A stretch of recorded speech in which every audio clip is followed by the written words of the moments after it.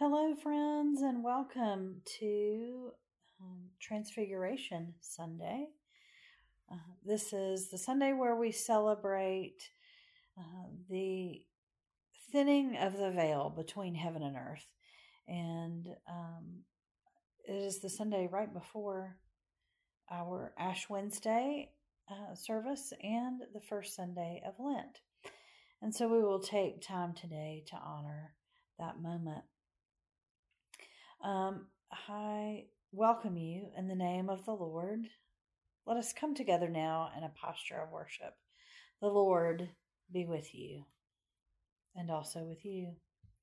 Today we will be reading both the Psalm and the Epistle lesson. The Psalm is Psalm 50, verses 1 through 6. Hear now the words of the psalmist. The Mighty One, God the Lord, speaks and summons the earth from the rising of the sun to its setting. Out of Zion, the perfection of beauty, God shines forth. Our God comes and does not keep silence. Before him is a devouring fire and a mighty tempest all around him. He calls to the heavens above and to the earth, that he may judge his people. Gather to me, my faithful ones, who made a covenant with me by sacrifice. The heavens declare his righteousness, for God himself is judge. And today's epistle lesson comes from 2 Corinthians, the 4th chapter, verses 3 through 6. And even if our gospel is veiled, it is veiled to those who are perishing. In their case, the God of this world has blinded the minds of the unbelievers to keep them from seeing the light of the gospel of the glory of Christ, who is the image of God. For we do not proclaim ourselves, we proclaim Jesus Christ as Lord, and ourselves as your slaves for Jesus' sake. For it is the God who said, "Let light shine out of darkness," who has shone in our hearts to give the light of the knowledge of the glory of God in the face of Jesus Christ. The word of God for us, the people of God. Thanks be to God.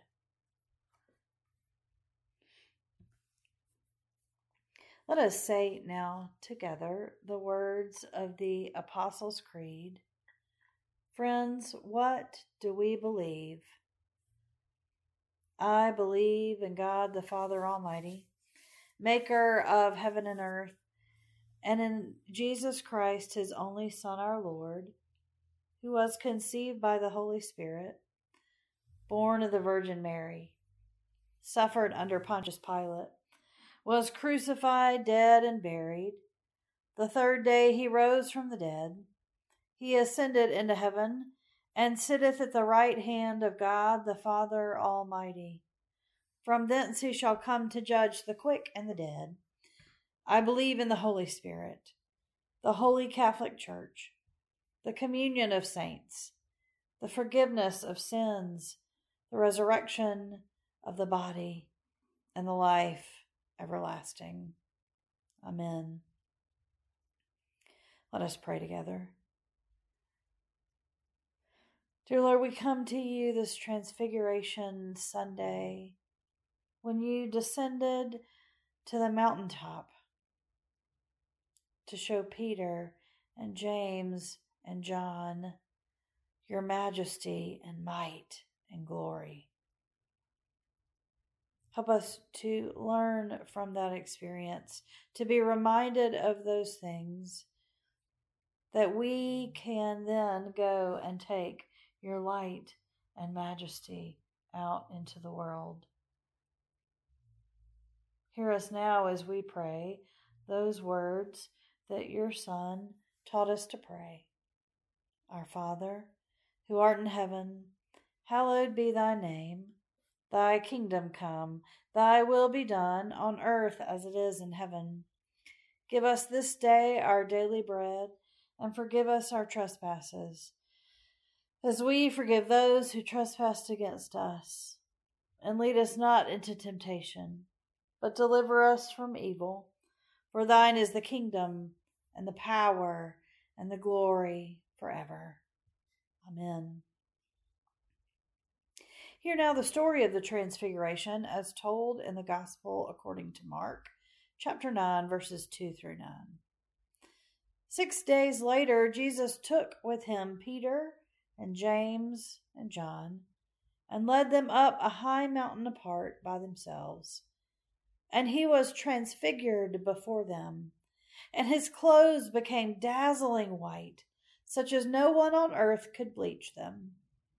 And there appeared to them Elijah with Moses, who were talking with Jesus. And Peter said to Jesus, Rabbi, it is good for us to be here. Let us make 3 dwellings, one for you, one for Moses, and one for Elijah. He did not know what to say, for they were terrified. Then a cloud overshadowed them, and from the cloud there came a voice, This is my Son, the Beloved. Listen to him. Suddenly, when they looked around, they saw no one with them anymore, but only Jesus. As they were coming down the mountain, he ordered them to tell no one about what they had seen until after the Son of Man had risen from the dead. The word of God for us, the people of God. Thanks be to God. I don't iron. I don't enjoy schlepping an ironing board. When I was in college, the iron I was using before a first date fell and burned my leg. It was not the look I was going for. 5 minutes in the dryer works just fine for my clothes. But then I started sewing. All the time and effort I put into pieces were worth the bother and risk of getting burned. They deserved the attention and the perfection. At the time in my life when I started sewing, I had moved away from Macon. When I came back to Macon and to Mulberry, my friend Chris immediately signed me up for the worship committee. It was there where I learned what it meant to iron and care for the fair linens. The care and concern for these linens was more than I had ever done for anything of my own. And for you who have cared for the fair linens, any of you who have done it, that are used for communion, know how hard it is to keep them clean and wrinkle-free. Welch's may be a Methodist product, but it's not easy to get out of linens, even Methodist linens. There were processes, and soaking, and hand washing, and wringing, and laying across dining room chairs to dry, and ironing, and carefully carrying, and still wrinkling between the sacristy and the sanctuary. Hanging in the Mulberry Sacristy is a copy of the 1940s directions on how to care for linens. It reads in part, The linens can be kept spotlessly clean and white if a small amount of bleach is used in the water in which they are soaked for a little while. Particularly this is true of the purificators that are so apt to have wine stains or lipstick on them. After soaking in the bleach, the linens should be washed in hot water using plenty of soap and then thoroughly rinsed. Bluing can be used to keep them from getting yellow or gray. Some people object to using bleach on the purificators as it may shorten the life. However, it is much better to have the purificators white and spotless, lasting a shorter time, than to have them last longer and looking gray and stained and grubby. So when I read the scripture with fresh eyes today, immediately I was drawn to verse 3. And his clothes became dazzling white, such as no one on earth could bleach them. Part of the reason that we work so hard on the fair linens is to honor the sacredness of the table and the remembrance of Jesus and the Last Supper.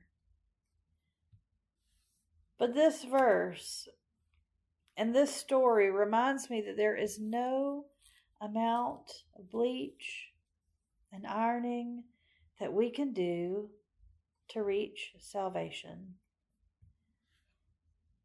That perfection can only be found in Jesus.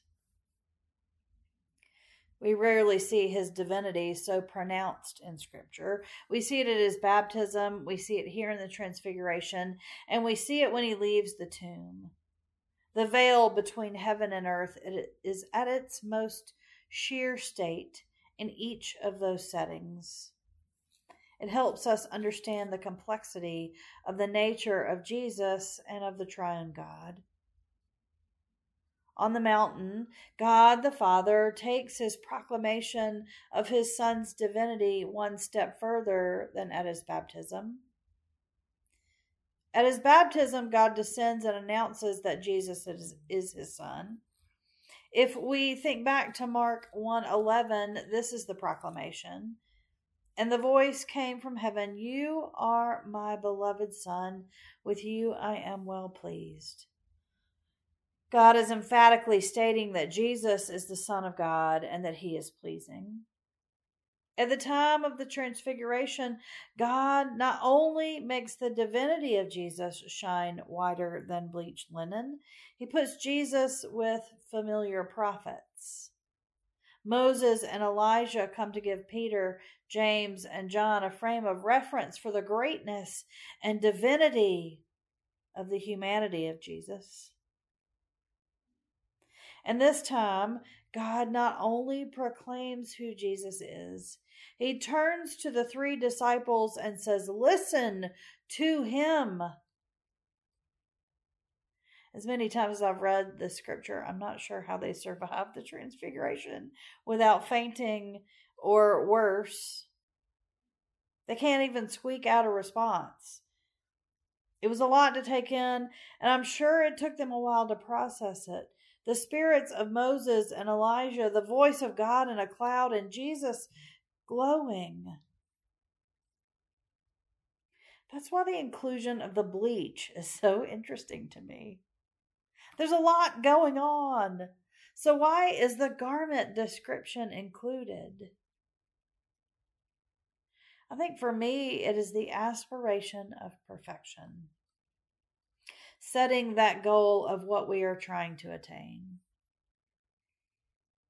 Not the perfectly ironed linens, but the pure rapture and radiating of light that comes with being a part of the heavenly realm.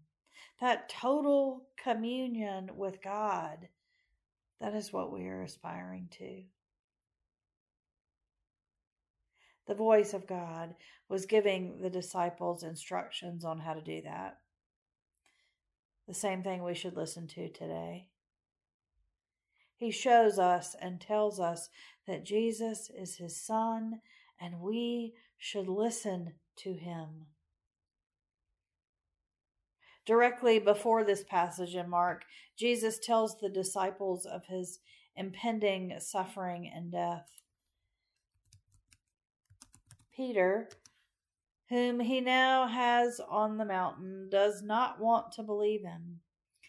And even though it may be coming from a good place, Peter, wanting to avoid the suffering of Jesus, gets him a good rebuke. So this time on the mountain is to show Peter, or Simon Peter, exactly what the end goal was. It reminds me of what we read just last week. Before Jesus showed the rest of the world how he would perform miracles, he showed Simon Peter by healing his mother-in-law. And here on this mountain, before he shows the rest of the world, he shows Peter and the other 2 disciples his true divine self. all while wearing clothes brighter than any bleach could ever get them. My favorite part of the linen instructions is at the end. The linen should be washed by a member of the altar guild and never, in capital letters, never given out to a laundry or laundress. This phase of work of the altar guild should be done to the glory of God, just as surely as any other of the duties. If some member of the guild is a particularly good laundress, she may discreetly take the linens from time to time and give them a washing after her own heart. But let her not forget that even a poor laundress who does the work to the glory of God really has done a better service in God's sight than the good laundress who just can't stand to see such linen. Washing and ironing the linens can be such fun and is so rewarding. Snowy white linens without spot or blemish are a joy to see. If at first you have difficulty being a good laundress, just keep trying. Do not forget that linens lying about for a long time also get soiled and need doing over. One last word. Keep your linens immaculate. I'm not sure about the fun and rewarding part, but I know it is not an easy task. Try as I might, I was never good at stain removal, but I could iron with the best of them. I think my favorite line is snowy linens without spot or blemish are a joy to see. I wonder if Peter and James and John saw the garments that were glowing snowy white without spot or blemish and were filled with joy. Now, we may see these instructions as entertaining, but I know some women in my grandmother's generation that took this very seriously. Lash Woodcock, who turned the duties over to me, quietly laundered the fair linens for many years without fanfare. Those women of a bygone era would have seen it as a challenge to work harder, to make the fair linens acceptable to be compared to those of Jesus. Can you hear them? His clothes became dazzling white, such as no one on earth could bleach them. Well, we'll just see about that. That level of dedication and care and concern is admirable, even if it's a little misplaced. They were doing then what we are still trying to do now in our own way. Live up to the splendor and the majesty of the transfigured Jesus.